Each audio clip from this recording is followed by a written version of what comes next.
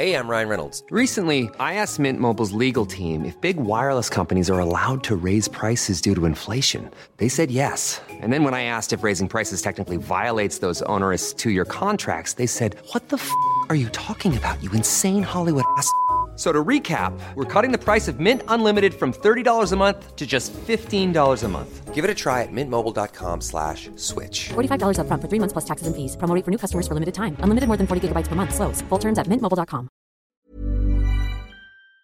This moon's agreeing with me. I'm friends with this moon. But you've got a Libran moon, right? I'm a Libra moon. Yeah. So it's like, you're like, I know this energy because I am this energy. I embody this energy. It's all fine. Yeah. See, where I'm like, no, I reject balance. I will not feel balanced. Fucking hate this shit. No, I just, I don't know. Yeah. Anyway, all good. I'm really excited to be chatting.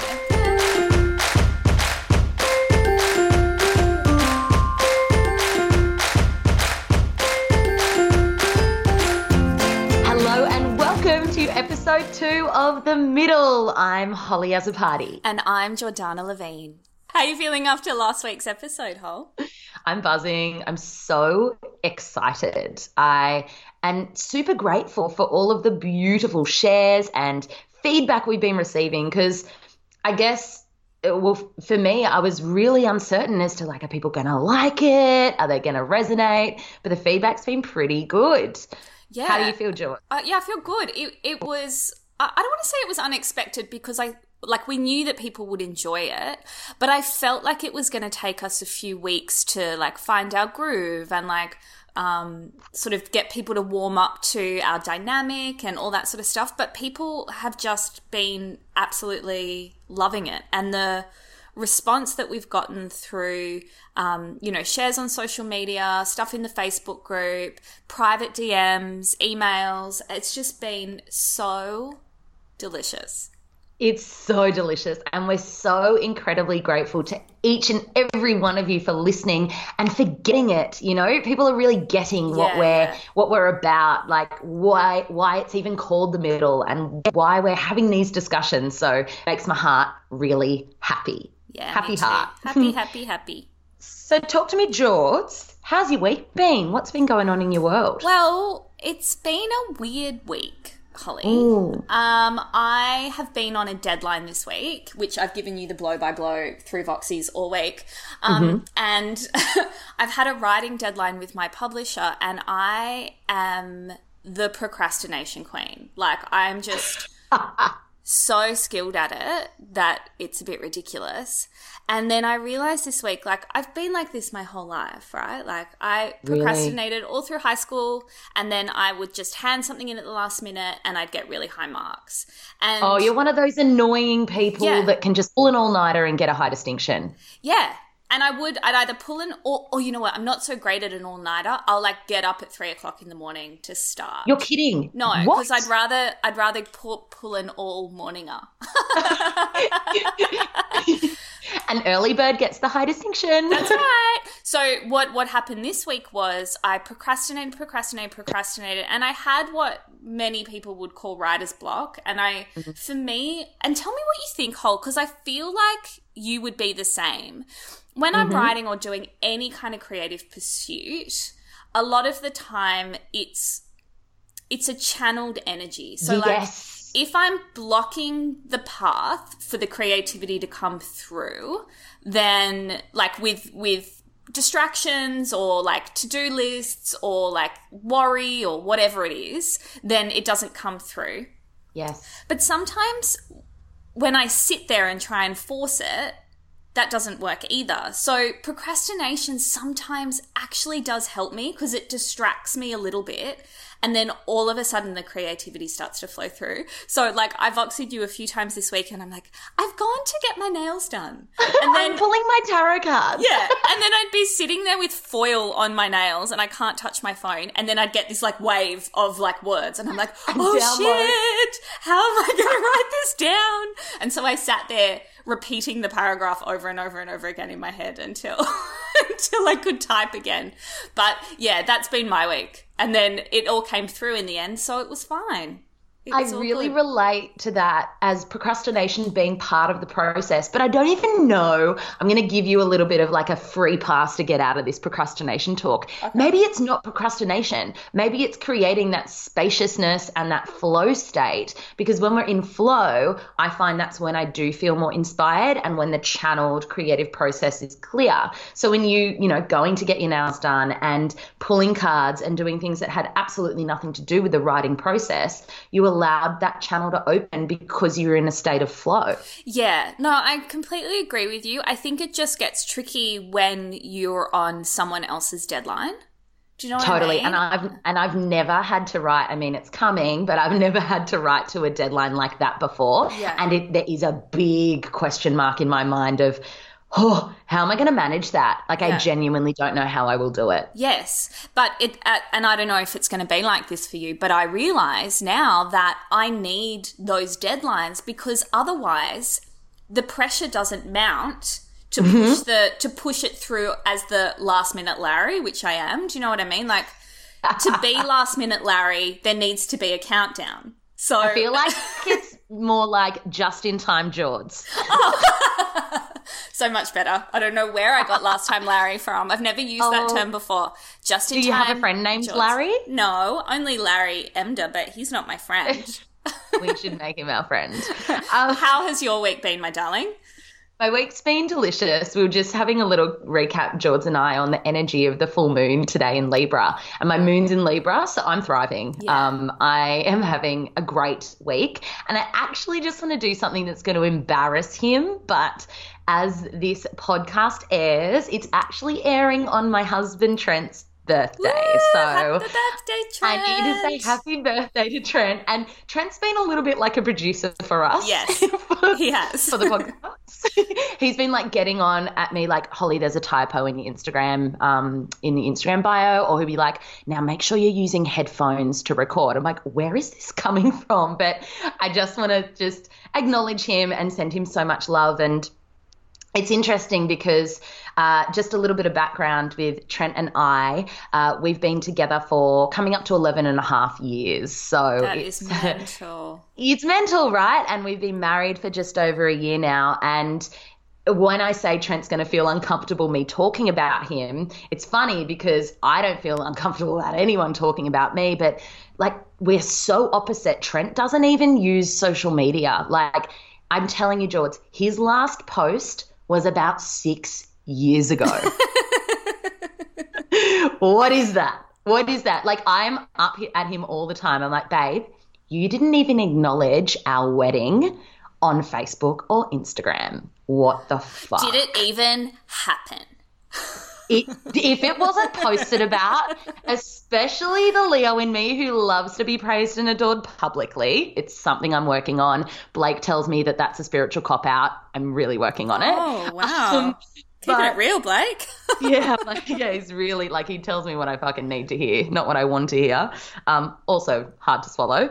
But, yeah, it's been, to be honest, the last year for Trenny and I, our year of marriage, has been the most, I'm going to use the word challenging in our entire relationship.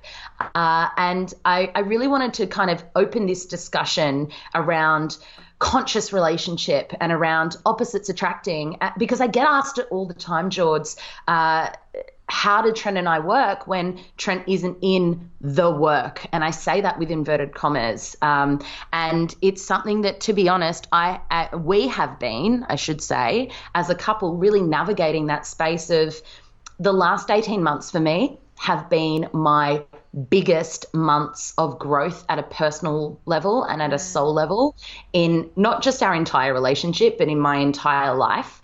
And I look at our video from our wedding and the woman walking down the aisle to Trent and the woman I am today are very different women. That's so interesting, and I've thought about it often because I think back to my high school sweetheart. Like if we had stayed together, and we were so madly in love, but if we had stayed together, oh my God, like I can't even imagine, because we're both entirely different human beings. So it's always fascinated me, and I have quite a few friends that are very similar to you in that they've been with their partner since since high school pretty much, is how do you evolve and grow together? And at what point, like what parts of the relationship is it okay to grow apart, and what parts of the relationship is it really important that you're growing at the same speed or at least in alignment? This has been the work for me. And gosh, has it been the most like gut-wrenching, heart-churning work. And Trent will be listening to this being like, that was fucking easy. What do you mean? What work is she talking about? But to be honest, last year especially, it was all of these like, and I was in my Saturn return at the same time. So it was all happening at once, where Trent is the most incredible human in the world. He is my rock, my grounding force. He brings me back to earth. He is my reality check. And to be perfectly honest, he doesn't do any of this work. He's never read a personal development or soul book. He's never meditated before. He's never even done a fucking vision board, right? Like when I say that we are oh my God, he's never done a vision board. Who is this man? So when I say that we're polar opposites, in a lot of ways we really are. Trent's worked the same job for 11 years as a, he's a tradesman. He's an electrician by trade. He's a supervisor. He's incredibly good at what he does. He loves whiskey and gin and, Japanese culture, and he is really quiet. So at school, he was in the cool group, but he was like the quiet guy. Like he was the really cool, quiet guy, right? Yeah. And I was debating captain and the drama girl, and I literally kid you not, I was communications leader. And so we did go to school together. We were in the same grade. We never were in a single subject together, not one. And it wasn't until after school on schoolies that we started speaking, and I realized that, maybe there's something in this, opposites attract. And it's been 11 years of that. And last year was for me stepping foot in this conscious world. I feel a lot of us can really get into that comparisonitis when it comes to relationship and what the conscious relationship looks like. You should rise at sunrise together and do your morning fucking sun salutations in your tree top bungalow and then meditate together, and you should eat the exact same way. And oh my God, that makes me want to vomit. Oh, sorry. I mean, open mind and all that. That's truly what I was questioning. I'm like, shit, like what is this? And I started to coach Trent, actually. I started to, what are 3 things you're grateful for today, babe? Or if he had a limiting story, I'd be like, well, that's a limiting belief, babe, and you've got to change it. And I got on this like mightier than now fucking pedestal where I knew everything and he didn't, and he needed to catch up to me because I was growing at such a rapid rate and I didn't want to leave him behind. And in the time it felt so real, but now I'm looking back on it and I'm like, fuck, was I being, number 1, dramatic, which is not like me, jokes. And number 2, it was very ego-fueled. And number 3, Trent was being the more conscious one in the couple because he was sitting back, listening to me, taking it all on board, agreeing with what I was saying and then going, whatever you need to do, babe, I've got you. I'm Holly, backing you. I know. And that's He's it, a dream. right? That is all you need from a conscious partner, is for them to hold space for you, and that's it. Oh, it gives me goosebumps. It makes me really emotional because, and I'm really grateful I had that experience last year to come back to recognizing and really appreciating at a whole other level what I have. Like this man kisses me every morning before he leaves to work and says, have a good day, beautiful, I love you. And that is so much more important than you guys sipping on celery juice together in the morning. He would never do that. And that is so much more to me, that he can ground me and be my foundation while I go off. And yes, we travel separately. The last fucking 4 trips I've done have been me without him, and he doesn't once question it, and he just celebrates me. He's like, go babe, you go do that. I'm so proud of you. Like, I love him so much. Trent, you're the best. So Trent's a Taurus. Trent's a Taurian. So when's his birthday? The 25th? 22nd. 22nd of April. Yeah. Wow. Oh, that's so nice. Yeah, it explains my elaborate engagement ring because that wasn't me. He fully designed it himself. Yeah, wow. But that's Taurian men. They love luxury and the finer things in life and beauty. And they're very like sensual, and that this ring that I wear is him to a fucking T. He didn't get it for me, he got it for him. Yeah, that's so funny. Although you are basking in its glory.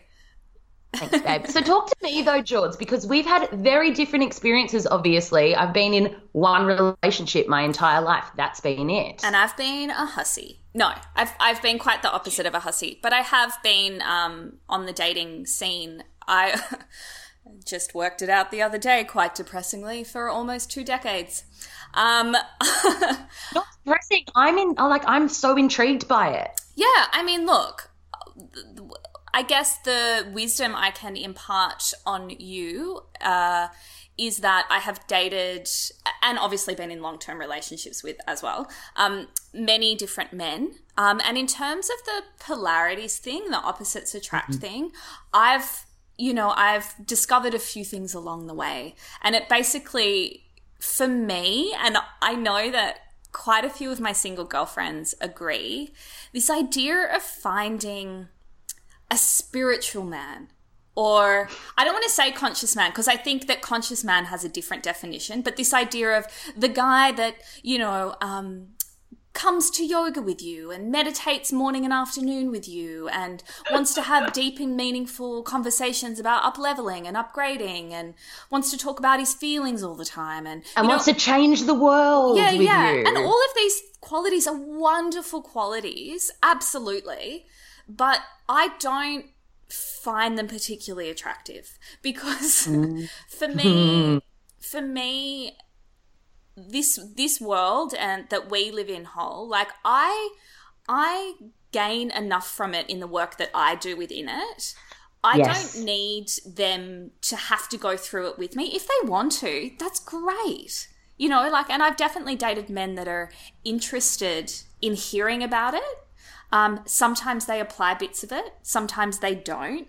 But they don't put me down for it, which I've definitely been with those men before. Really? Oh, yeah.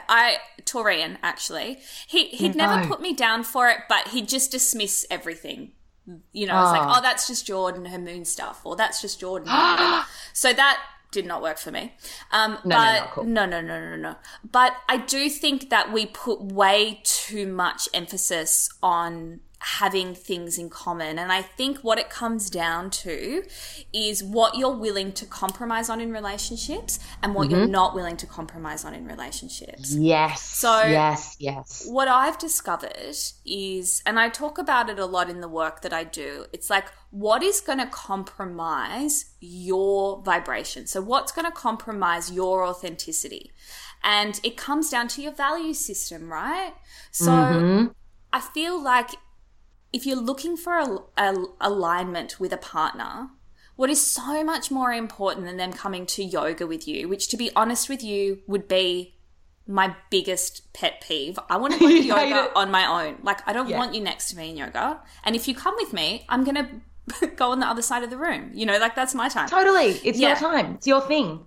But I can't compromise on emotional intelligence. Like, I feel like your emotional EQ needs to be in alignment because when that is off, for example, I need to feel held and supported. I'm going through this at the moment, and I feel like you can have academic smarts in common, you can have, wit and banter and deep and meaningful conversations about emotional intelligence, but if they can't embody the emotional intelligence, then it's a mismatch for me, because that's such an important quality for me, is to be able to be heard and understood. You don't need to fix it.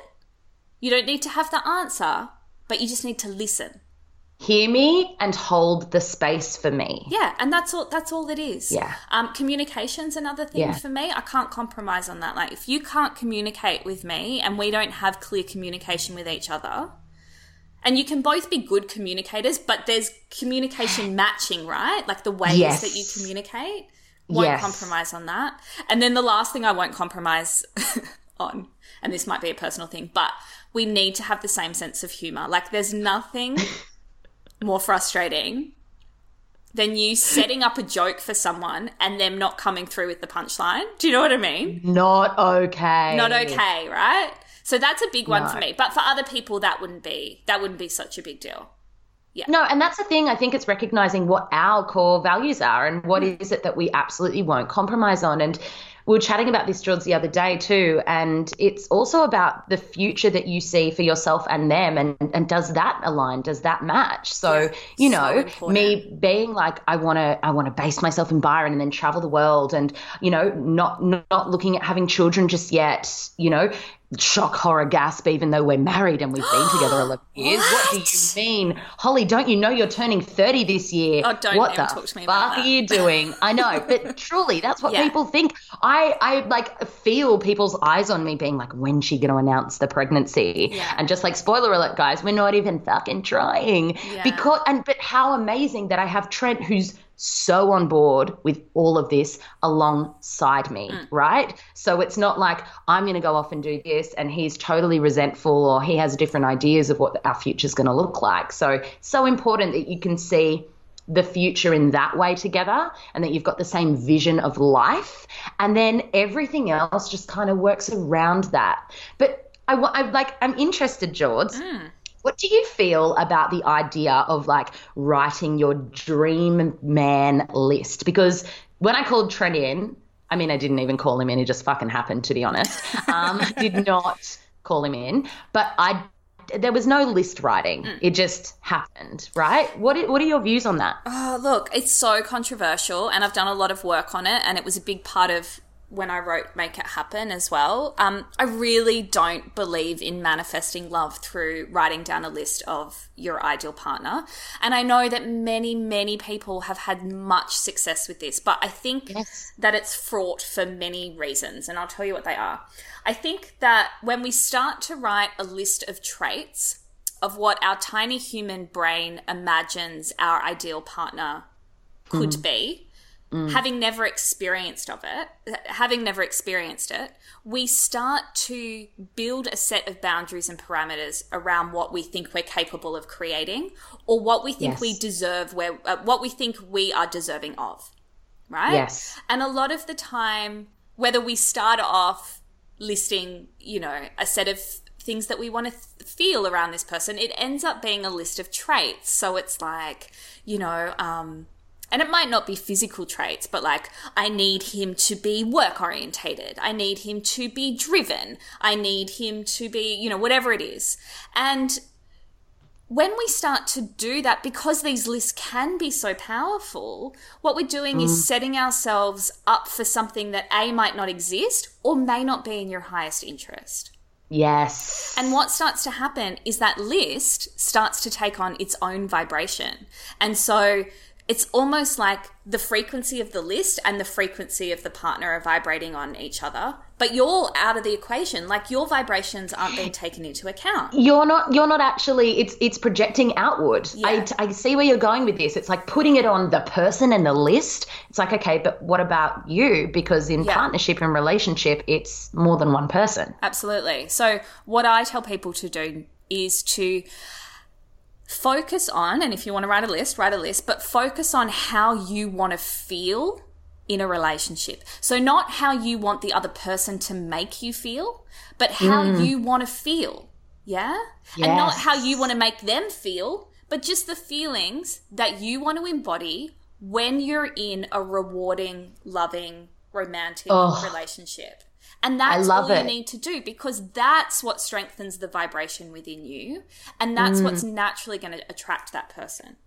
To be honest, if I were to write a list right now of like what I would think, like what my mind would comprehend would be my dream guy, Wouldn't be the Trent. list would, No. it wouldn't. It would not, it actually wouldn't be Trent's traits. Like it would be like, it would still be like, my logical mind would go, well, he has to be doing the soul work, and he's got to be like interested in deep and meaningful conversations about this. And he'd be older than me because another plot twist, Trent's younger than me. Like all of my logical mind things would say a certain thing if I were to write the list, but that's not what is working in my world. It's totally the feelings that I'm feeling in a relationship with Trenny, which is so unconditionally loved and supported and grounded and cheered on and just desired and all of these things which don't come off the back of that dream man list. No.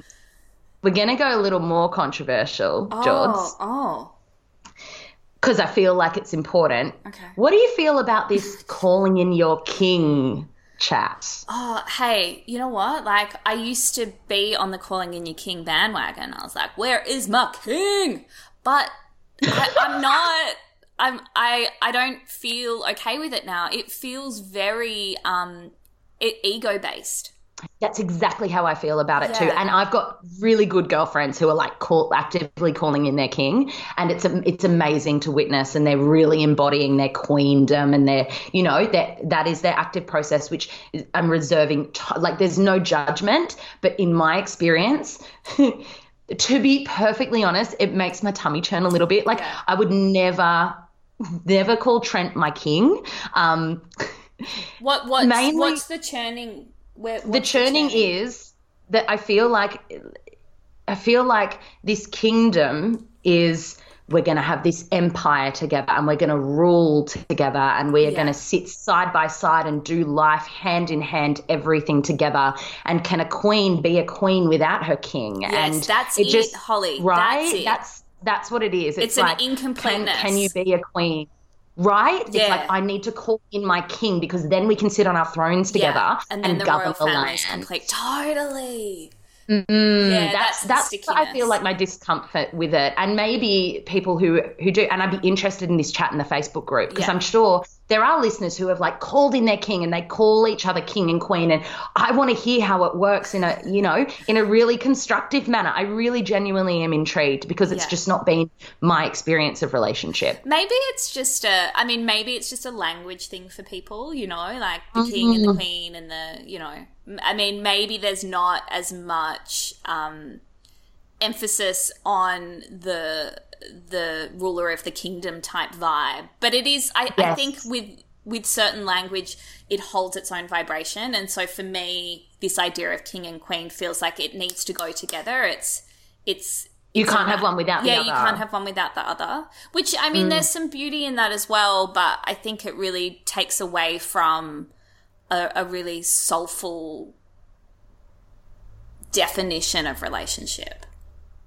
Yeah. I tend to agree, George. And with that, I feel that there is this, especially if you're doing the work in our world. Oh, the throat chakra is clearing. I've like clearly got the words to say about this. It's like,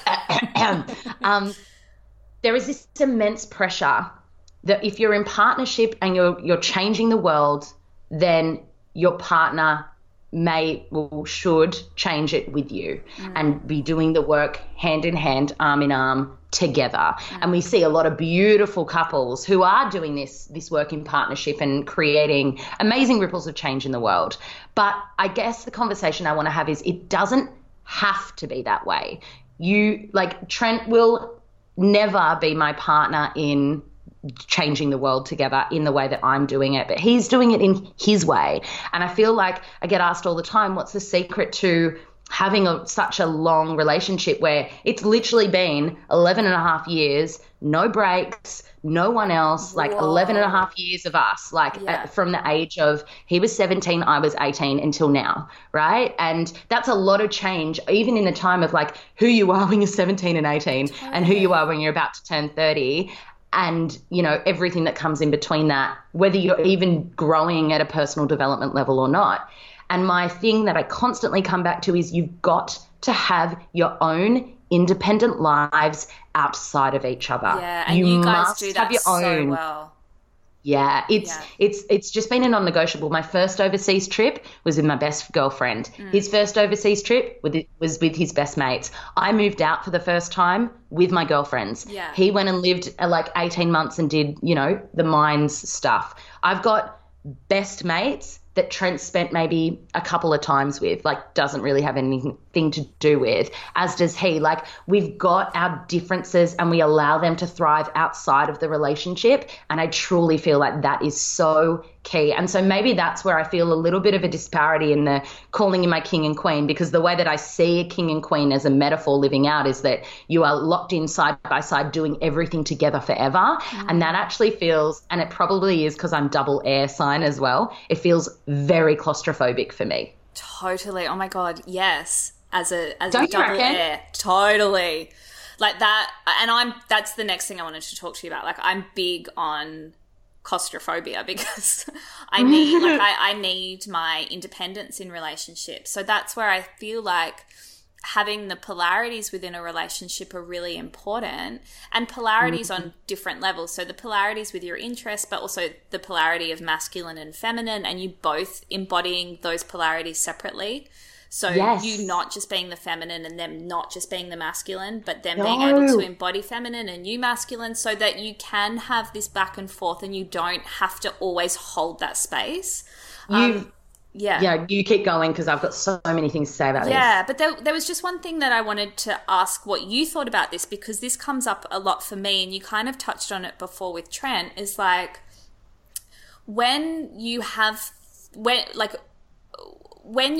things in common, there's no space sometimes to learn and to grow. Yeah. And not that you need to school someone, like school your partner on certain things, but that you're there to teach them something, and then they're there to teach you something in return. And I've found for me with a lot of relationships that I'm always the teacher and I'm always imparting wisdom, and I get very bored if someone doesn't have something to impart back on me. But if I'm constantly trying to find people that are matched to me in terms of like common interests, then there's no room to learn and grow. So that's why I make it a priority now to seek out not necessarily my polar opposite, but someone who's going to bring some stuff to the table that I can learn and grow with, 100%. And for me, especially when I was on my high and mighty, like ego-fueled mission last year and the year before of teaching Trent everything because, I knew more about the way the world worked and he needed to leave his job and do these things, which he's all doing in his own fucking time anyway. I didn't, it became this like, I was very emasculating to him because I was just like, this is what you have to do. And I am teaching you all of the things. And like, And then I stepped back and I did a lot of coaching. I had 3 coaches at one point last year, George, because I was so committed to making this work and getting out of my own way in sabotaging a beautiful relationship. And that's when they say like relationships take work. They absolutely do. I know it's like, oh, that's a story that you're telling yourself, but my relationship has been effortless up until, the 11-year mark. And then it did take fucking work. Yeah. And if people say that relationships don't, they're lying because they fucking do. They take work. And what came up was, Holly, you're not even being his wife. You're being his fucking coach. And that's not attractive. That's not something that he's going to respond well to. And then me also recognizing all the things that Trent teaches me. He is so relaxed, so non-attached, the biggest chiller there is, just goes with the flow, rarely, if ever, has experienced anxiety. He talks me out of my head. He teaches me so much, and he teaches me kindness and compassion and all of these beautiful things that, maybe they're not from the latest Eckhart Tolle book, but it's from his inner wokeness, right? Yeah. And that matters so much more, in my opinion. Couldn't agree more. Before we wrap this convo up, because I feel like we could go forever, I just really want to highlight what you said, George, because it was bang on about polarity and where the masc and femme and dancing between both of those energies within relationship. Because an interesting thing happened again last year with Trenny and I, where I have been so consciously stepping more into my femininity and feminine energy. I've always been masculine fueled, and our relationship has worked beautifully because Trent is more in his feminine. Now, Trenny, I'm not telling you you're a girl. We've been through No, this. no gender with that. It's not gendered. It's the energy of it. And Trent's always been his feminine. I've always been in my masculine. But the more that I came into my feminine, then it was like, oh, shit, there's no, like, I didn't sit down and have a conversation with Trent where it's like, this is what my energy is doing now and I'm making it deliberate and this is how we can work together in this new dynamic in our relationship. So, you know, when it comes to planning dates and making decisions, which usually I would just naturally do, I just stopped doing them and expected Trent to pick up where I'd left off. But it'd been 10 years of me behaving in that way. So how are these fucking supposed to know? Yeah. And so having that conversation with him where it's given him the opportunity to step more into his masculine and me into my femme, but then doing that dance when I'm in my mask, he like shifts into his femme. It's a beautiful way of the relationship dancing. And that's how you also keep sex alive in a relationship. I couldn't agree more. You can't have both in your femme or both in your mask and that be long-term sexual, you know, dynamic that is enjoyable. And I think that that's something that people need to start looking at quite early in the dating experience as well, because if your partner can't complement your masculine and feminine because they're either too much in one side or you're just not matched, it's not equalized, then you're gonna come up against that again and again and again and again and again. Mm-hmm. So I think it's something that needs to be addressed quite early, because once you're quite deep into it, it's not necessarily something that's going to shift, because it can be quite an innate quality within people, you know? Yeah, sometimes it's totally it's just where it's the way you are. Yeah. It's just the way you are. Yeah. And you can't expect people to change for you. No.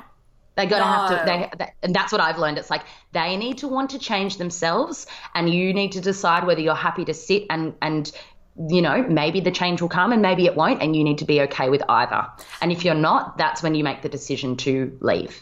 Yeah, absolutely. And, you know, the last thing I want to say on this is, and I know a lot of women do it, you know, for so long, I always saw the potential in somebody, you know, like all of this is so great, but this compromising on this value, oh, I guess that could be okay because everything else is so matched, you know, and then you see the potential if only they could change this one quality, you know. And I stuck around for years with people trying to get them to access their potential, and you know, you can't change people, and yeah, people can grow and people can upgrade, but that's not your mission to take them on that journey, and that's something I've had to step away from. Yeah. And that's not I am holier than thou thing. It's just like, it's not a match. That's what we call a mismatch. Mismatched. Yeah. I guess, so that was a long-winded way of saying happy birthday, Trent. Happy birthday. So it's not 30, it's 20, is it 29? It's 29. Okay. Yeah, you got 20. one more year before you need to grow the F up, Trent. Yeah, fucking Trent, you're in actually, Trent's in his Saturn return. I wonder what shit's going to go down. We'll do a podcast episode on Saturn return because it's quite a big topic, and I know people are interested in it, but we probably should dive into it now. Yeah, for sure.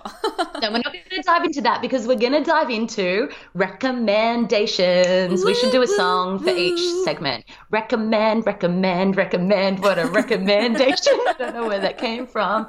George, talk to me. What have you got to recommend for us today? Okay, well, I've got like a combo recommendation. They go hand in hand.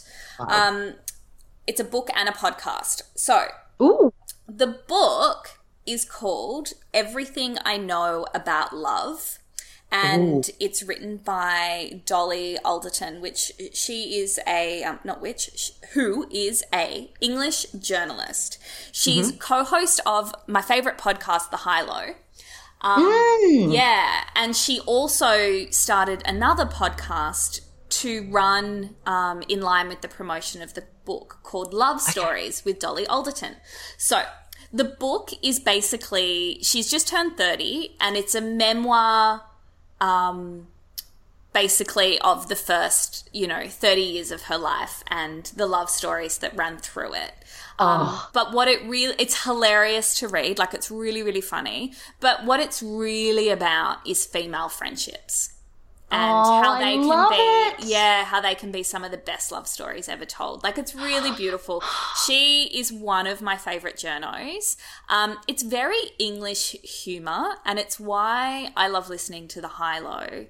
So it's not for everybody, but if you love English humour and English comics and English comedy shows, I think you'll love the book, and I think you'll love the podcast. So first of all, I love love, and I love love stories.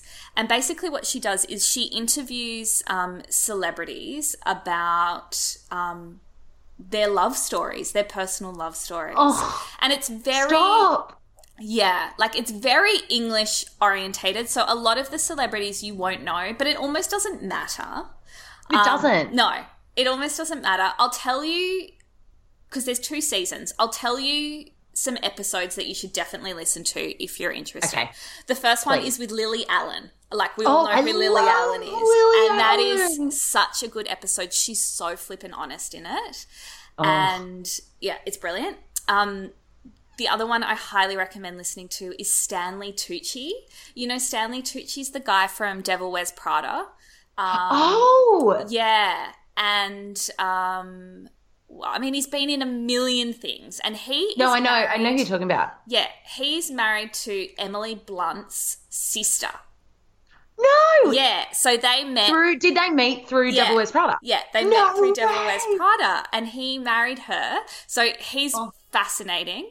And then the other really fascinating one is Emma Freud. Now, Emma Freud is a journo and script editor, and she's married to Richard Curtis. Now, Richard Curtis is the guy behind all of the best English rom-coms. So, Love Actually, About Time, Four Weddings and a Funeral, Notting Hill, Bridget Jones. I have goosebumps. All of them. I have full-body goosebumps. And the funniest thing about that episode is, because Dolly's like, oh my God, Emma, like, being married to the most romantic, man in the world who's written all these rom-coms. And she's like, he is the he is the least romantic person you're kidding you could meet. And I was like, it was just fascinating. And then the last episode, if you've watched the series, Holly, I don't know if you've watched it, Gavin and Stacey. Have you ever seen Gavin? Okay. Well, first of all, everyone needs to go and watch Gavin and Stacey. It's a series. It's really old now. It would have been like mid-2000s. It was written by James Corden. You know James Corden, who does Couple Karaoke. I love James Corden. And he's in it. And Ruth Jones. So she's also in it. And you probably recognise her face.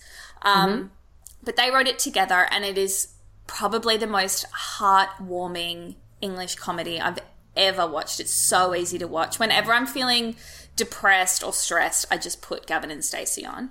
Gavin and Stacey, okay. Yeah, but this interview is with her, with Ruth Jones, and it's so good. So yeah, they're a little book and podcast combo, which I highly recommend listening to if you love love as much as I love love. And then the last thing I wanted to chat about is not really a recommendation, but more of a recap. And I know you're not a big fan, Hole, but it just feels wrong not to mention it, is Game of Thrones started this week.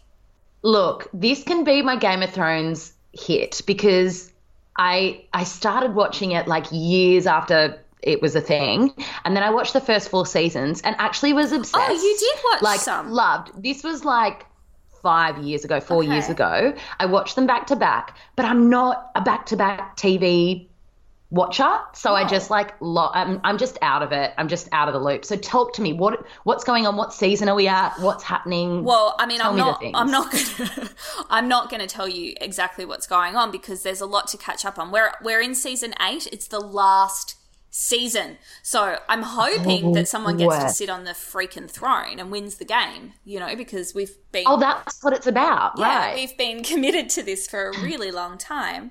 Wow. I'm obsessed with Game of Thrones. It took me a while to get into it. I remember watching the first episode when it first came out, and I was like, oh no, like way too much violence, and I'm not really into this shit.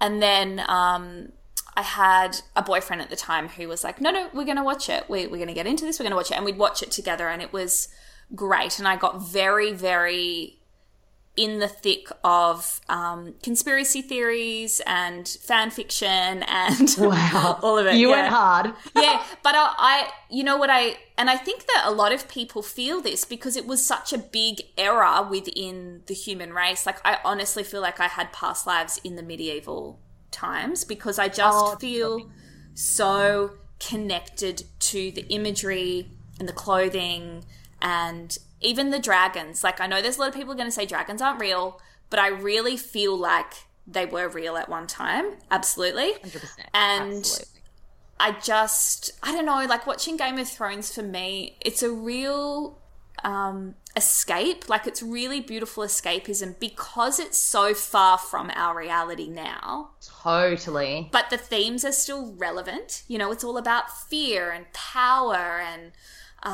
love and family and blood, and I don't know, I just love it. I love it. And I do love Jon Snow, which helps too. Oh yeah, I definitely think Jon Snow is delicious. And what's his name? Is it Khal Drogo? Yeah, I mean, is that his name? Yeah, he died a very long time ago. See, that's where I'm at. I'm like, he was a babe. Is he still around? Have they brought him back to life or something? There's rumours. Really? Yeah, but I don't know if there's any truth to that. Fucking spoiler alert. Maybe I just intuited that. Who knows? Soz about it. Well, and the thing with Game of Thrones is, like, if you're like keen to watch it and you haven't, it's such a commitment now because it's not like they're half-hour episodes. They're hour long, and then at the end of every season, they become hour and a half long episodes. So what? Yeah, it's a lot to catch up on. My dad did it. So a couple of Christmases ago was when the last season ended. My little brother bought my dad the box set of Game of Thrones because we used to all talk about it over the dinner table, and Dad had no idea what we were talking about. So he binge watched 7 seasons on DVD. Yeah, he still has a DVD player. And he caught up. But I thought it would take me – I tried to do it to be in preparation for this season 8. And God, I love it. It was too much of a commitment. Like, I just couldn't do it in time. So if you've never watched it before – I just don't have the attention span. I don't know. Yeah. Yeah. I'm just too far gone. You can give me the updates. I'm sure it's great. Like, I really did genuinely watch it, like with Trenny for the first 4 seasons. It was like it was when I had my fatigue and I couldn't really do anything else. So that was really convenient for me. But my attention span is so limited now. I'm like, No, I get it. Yeah, but so good. Was the first step good? It was not bad. It was a little bit of a setting the scene for what's to come, I think. Yes. Yeah. Yes. Yeah. A slow and steady build. Yeah, but we'll get there, and it's going to be exciting. I can't wait. So what about you, my darling? What are your recommendations? So apparently I like to watch documentaries because I got another one for you guys. Great. It's a Netflix documentary. It's called Social Animals, and it was recommended to me over the weekend by a girlfriend who actually doesn't use social media. Ooh. So we were talking about, I know, scandal. People like that exist. What? Are they like leprechauns? Yeah, exactly. They get along really well. No, and she was like speaking about this documentary and all of the evils of social media. And I was obviously defending social media because I like to do that. I'm like, it's the way you use it. But I always also like to challenge my beliefs.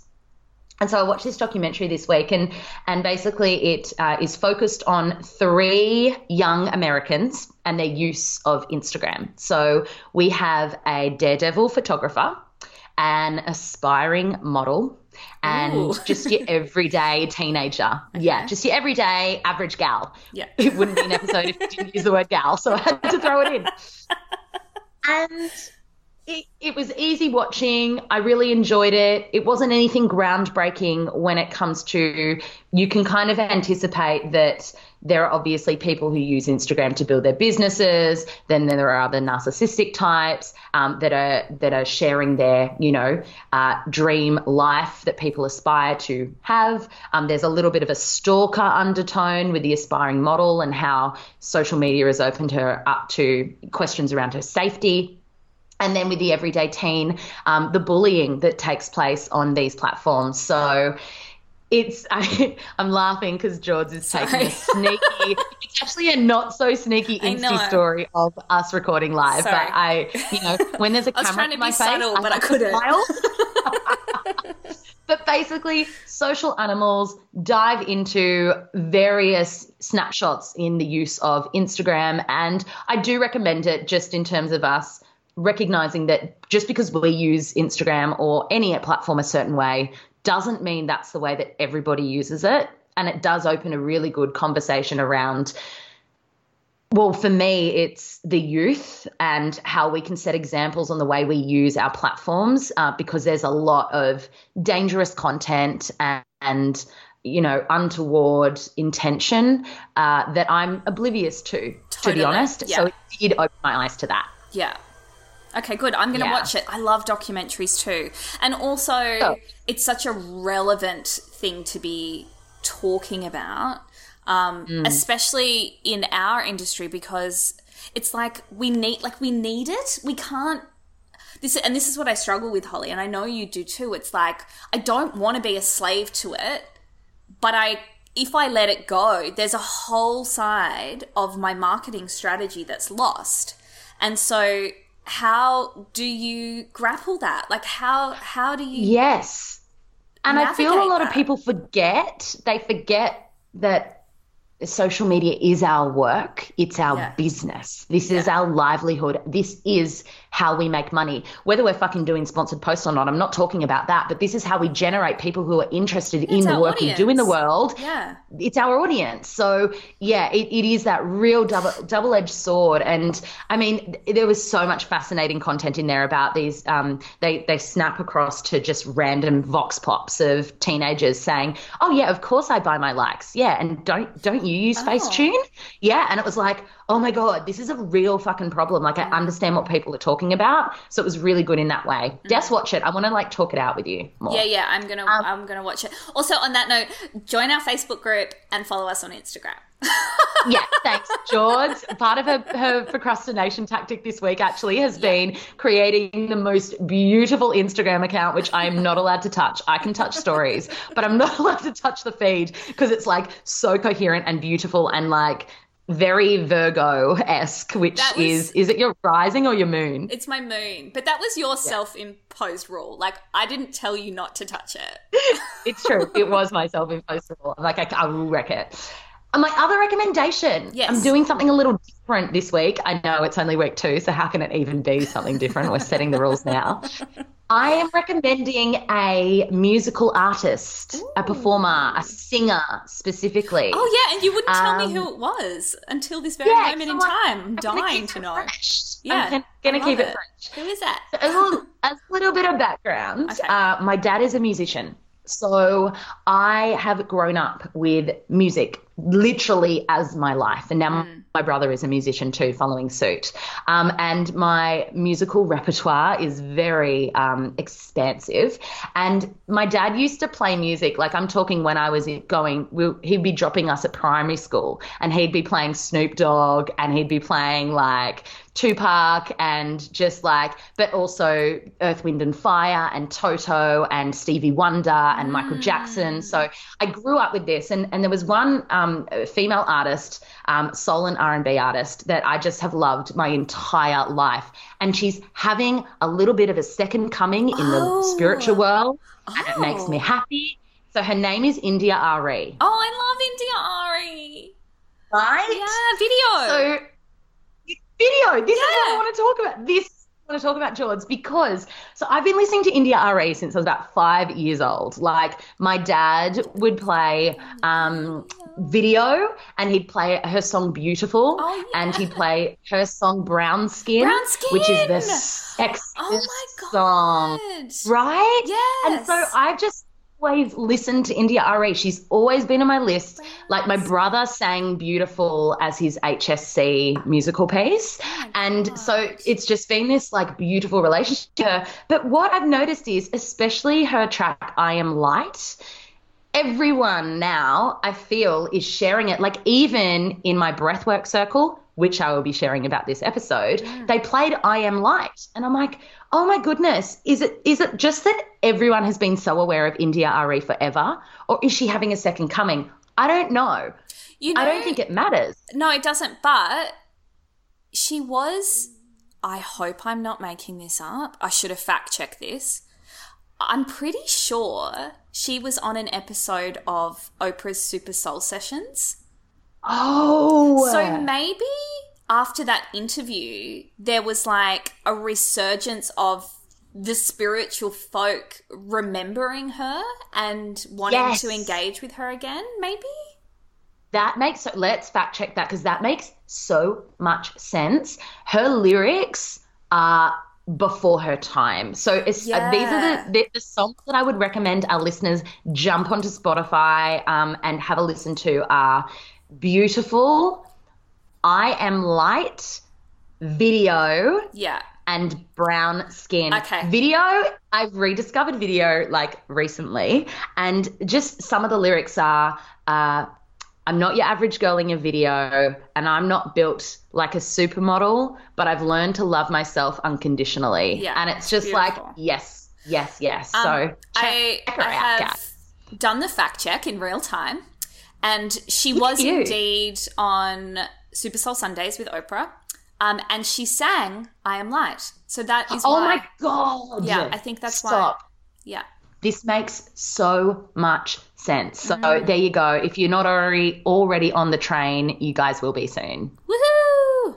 Toot toot. Toot toot. So, Holly, this is the week that you teach me something new. Teaching you about my breathwork experience. I'm so fascinated to hear about this, because I have actually done a breathwork circle and I don't know if I experienced what I was meant to. So I'm so ready to hear about your experience. Yeah, girl. Well, I firstly want to say we always experience what we're meant to, and maybe you weren't meant to experience much. So for those of you listening who have no idea what we're talking about, that was actually how I was stepping into this circle. So as part of our retreat that Nikki and I ran in Bali, we offered breathwork run by our friends Jared and Abigail to our guests, so a breathwork circle. And when Nikki mentioned it to me, I was terrified. I was like, okay, so we sit in a circle and we breathe weird. Like, what's going to happen? Am I going to hyperventilate? Am I going to pass out? Is it going to bring up a panic attack? I was really out of my comfort zone because I did not know much about it, other than it was this ritualistic circle where we breathed a certain way and it would help in shedding trauma. Now, as an aside, believe it or not, I've experienced my fair share of traumatic moments, especially in my upbringing and my childhood. And so I was really resistant to going there because I thought, oh gosh, I'm meant to be running this retreat and I'm, what's going to come up? And I've done some out there things, which I'll share in future episodes. So it was less about that and more about I have no idea what's in store. But I can honestly say it was one of the most deeply transformative experiences I've ever had. Amazing. And I am such an advocate for this work. So it was very much ceremonial. We sat in, it was a yoga space, and Jared and Abigail are beautiful. So they are actually partners in work and in life, and they're a beautiful, beautiful couple. And they, did the whole lot of saging us as we entered. And were you inside or outside? So it was a yoga studio that was covered, but it was outside. Okay. So it was a beautiful, like, wooden floorboards and high, like a roof thing, but it was open. It's very hard to explain. I'm not doing a very good job. No, you are. But I can see it. Yeah. And then we sat in circle, and as we sat in circle, there was like a bolster and a yoga mat and a cushion. And I was like, oh my God, what is about to go down? And for the first half hour to hour, they actually just spent time really setting intentions for the circle, and we did some eye gazing, which anytime I do eye gazing, I end up in tears because it's like someone looking into your soul. It's so confronting, isn't it? That's when they played I Am Light as well. So I was like, oh, we're really going there. So it was like this heart-opening space, and they had an altar in the middle, and they just were explaining to us, so we're going to be breathing in a certain way for 75 minutes, and what you will experience is exactly what your body needs to experience. And the way that breathwork works is it ignites fight and flight response in your body. And then because you're breathing through that fight and flight response in a certain way, rather than us, because we store energy and emotion in our body that hasn't been properly processed. So when you're doing breath work, it targets those areas because you're meant to breathe through those moments, and it releases them in whatever way your body needs to. So for instance, that could be through crying, that could be through yelling, that could be through laughing, that could be through convulsing, that could be through making random noises. All of the above of which I did, which I'll get into in a moment. But when, like, it sounds a bit out there, I know, but think about when a baby or a toddler is experiencing an emotion, they embody that emotion. They stamp their feet, they wave their arms around, they throw themselves to the ground, they sob and wail and make noises, and they do not stop until that emotion has been fully expressed and released from their body. Animals do this too. So when animals experience trauma, like deeply traumatic experiences, a lot of the time they'll shake or tremor in their bodies to release it, right? They'll make noises. We don't do that as adults because it's kind of fucking weird. Yeah, it's not socially acceptable. Right? It's like, oh, why is she like throwing herself on the ground and wailing like a banshee, right? So, you know, like, okay. And the breath that we did was kind of like this. I'm going to try and breathe loud so you can hear. It was like this. For 75 minutes. And for the first minute in my head, I was going, nothing's going to happen. Nothing's going to happen. This is fucking weird, but I'm going to keep going because I'm open and I'm going to try it out, but nothing's going to happen. And then it took over. Oh my gosh. It was the most out-of-body experience. And what they do say is because you're in a circle, they warn you and they say you'll hear other people in the circle experiencing their experiences. Don't worry about them. Like, they hold the space for us to go through it in however what safe way we need to. So how many minutes in were you when you started to feel it come through? It was only a couple of minutes, George. I was probably in minute 2. Yeah, wow. Yeah. That's fast. And without getting into too much detail as to my experience, because I do feel like breathwork is a very personal experience, and there's stuff you want to keep to yourself. I started by laughing hysterically, and that led to inconsolable grief and sobbing. And are you conscious of why you're responding like that, or is it just like flooding out of you? So some people, it depends on your experience. Some people are incredibly conscious and know exactly what they're doing. Some people, and it was kind of me at the time, was a little bit disconnected and just allowing body to do what it needed to do. But I didn't even feel like I needed to figure it out because Jared and Abigail had done such a good job of briefing us. So when I was like sobbing and wailing uncontrollably and I had to lie down, and when I was like literally shaking my arms and legs, I knew that I was shaking energy off of me that I didn't want to hold anymore. Yeah. And what kept repeating in my head was, this is not mine. This is not mine. This is not mine. So I was doing things like arching my back, getting down on my hands and knees. My body was just needing to move in certain ways, but at the same time make noises that I have never made before, like gurgling and yelling, and I was very, very vocal. I mean, ironic because I'm very vocal in my life, so probably not surprising. You were vocal? But it did not feel like 75 minutes of this. It felt like 5 minutes of this. And the way that my experience ended was me curling up into the fetal position, and in my head, I got the phrase, I can't give anymore. I can't give myself anymore. And then I just pretty much passed out until the circle closed. Wow. And So when we did the reflection, and everyone's experiences, George, were so different and so unique. But my reflection was that my journey was a calling back of my power and a disconnect from all of the energy of other people that I've taken on my entire life. And it felt, I felt, even because I was wailing and crying and yelling and screaming and moving, I wasn't exhausted. I felt like a new me. I got my power back. And that's how I felt since. This was about 2 weeks ago now. And it really has had this lasting residual effect on me. But what's interesting is hearing other people's experiences. So one of my good friends had an experience where she revisited a deeply traumatic experience in her life where she was actually there reliving it to fully release it. So it was a really hard experience for her. Like, it was really heavy for her.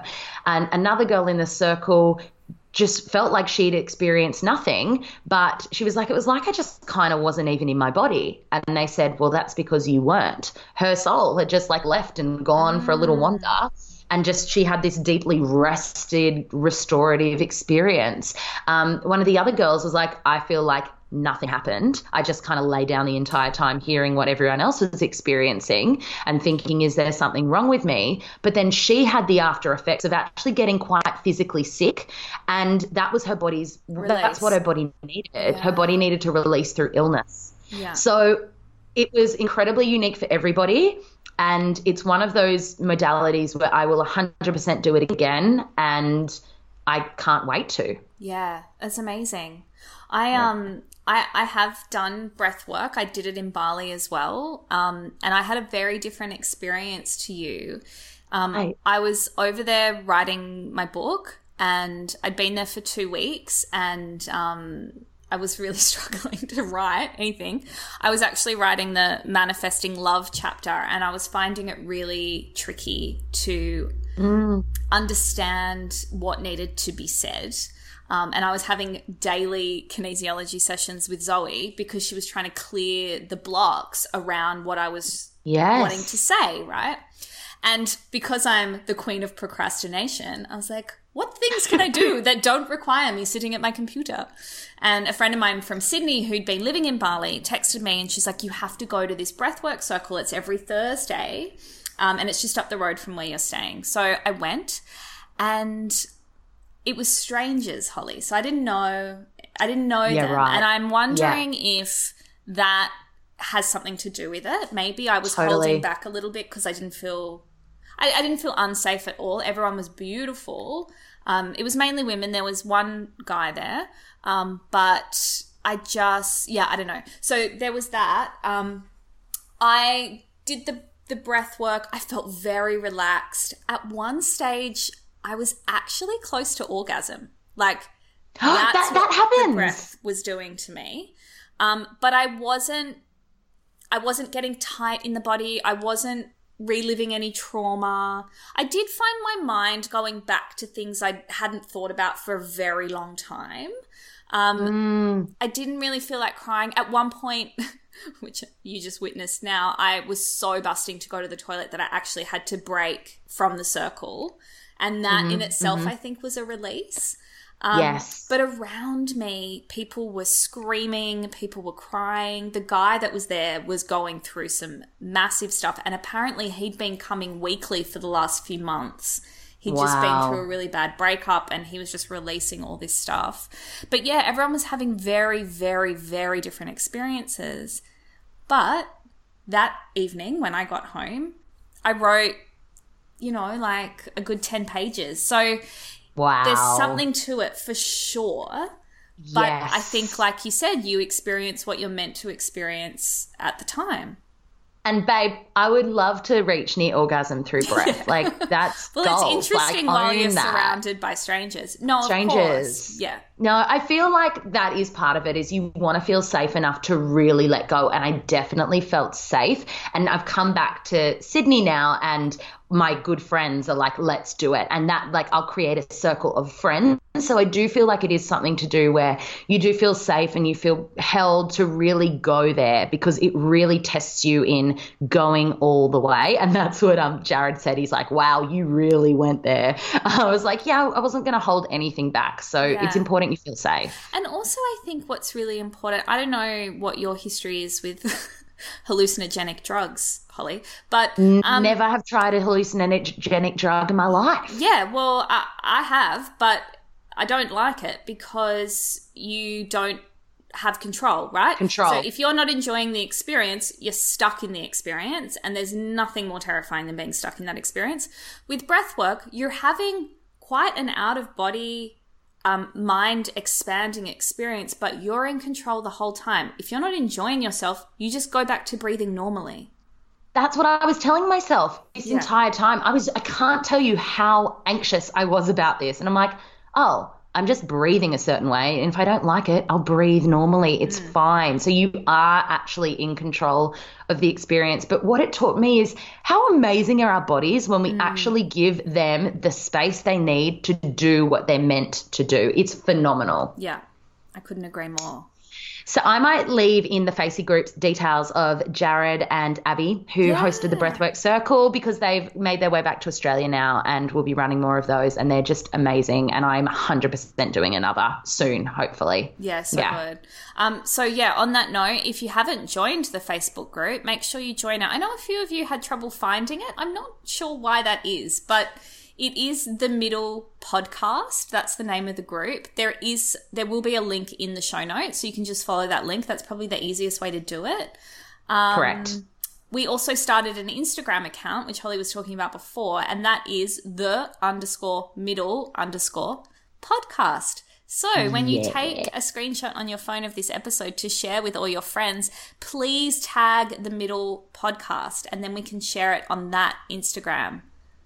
Hell to the So Ep 2, George. Done. Done. Are you gonna can you please, I'm putting you on the spot, but can you please give us an exit jingle? Oh wait, Holly, before we go, can I do a shameless plug of something? Can you please plug away, and I'm going to think about a jingle while you plug. Okay, so my new book, Make It Happen, is hitting bookstores on May 6th.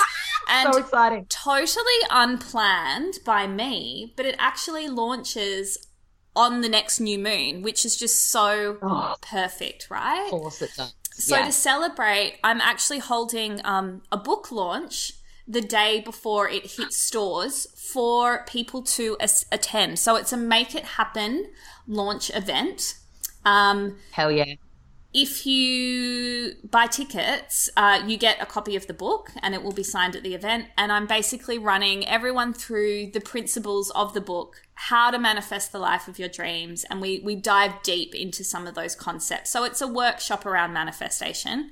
It will be on the Taurus new moon, and I would love you all to join me. It's in Sydney on May 5, and I'm going to put the link in the show notes to that event because I'd love you guys to be there. I am so proud of you. You're like goals right now, girl. You're signing books, you're hosting book launches. Like, oh my God, hell yeah, guys, get on that. I'm coming. Thank you. I'm coming. Thank you. Okay. Okay, jingle. So but it's so much pressure, George. Like, I'm better when I'm unplanned. Okay. Thank you for listening. I was going to say watching, but you're not really watching us. Thank you for listening to The Middle. We'll catch you next week. That was so bad. I'm going to work on that for the next week. It's fine.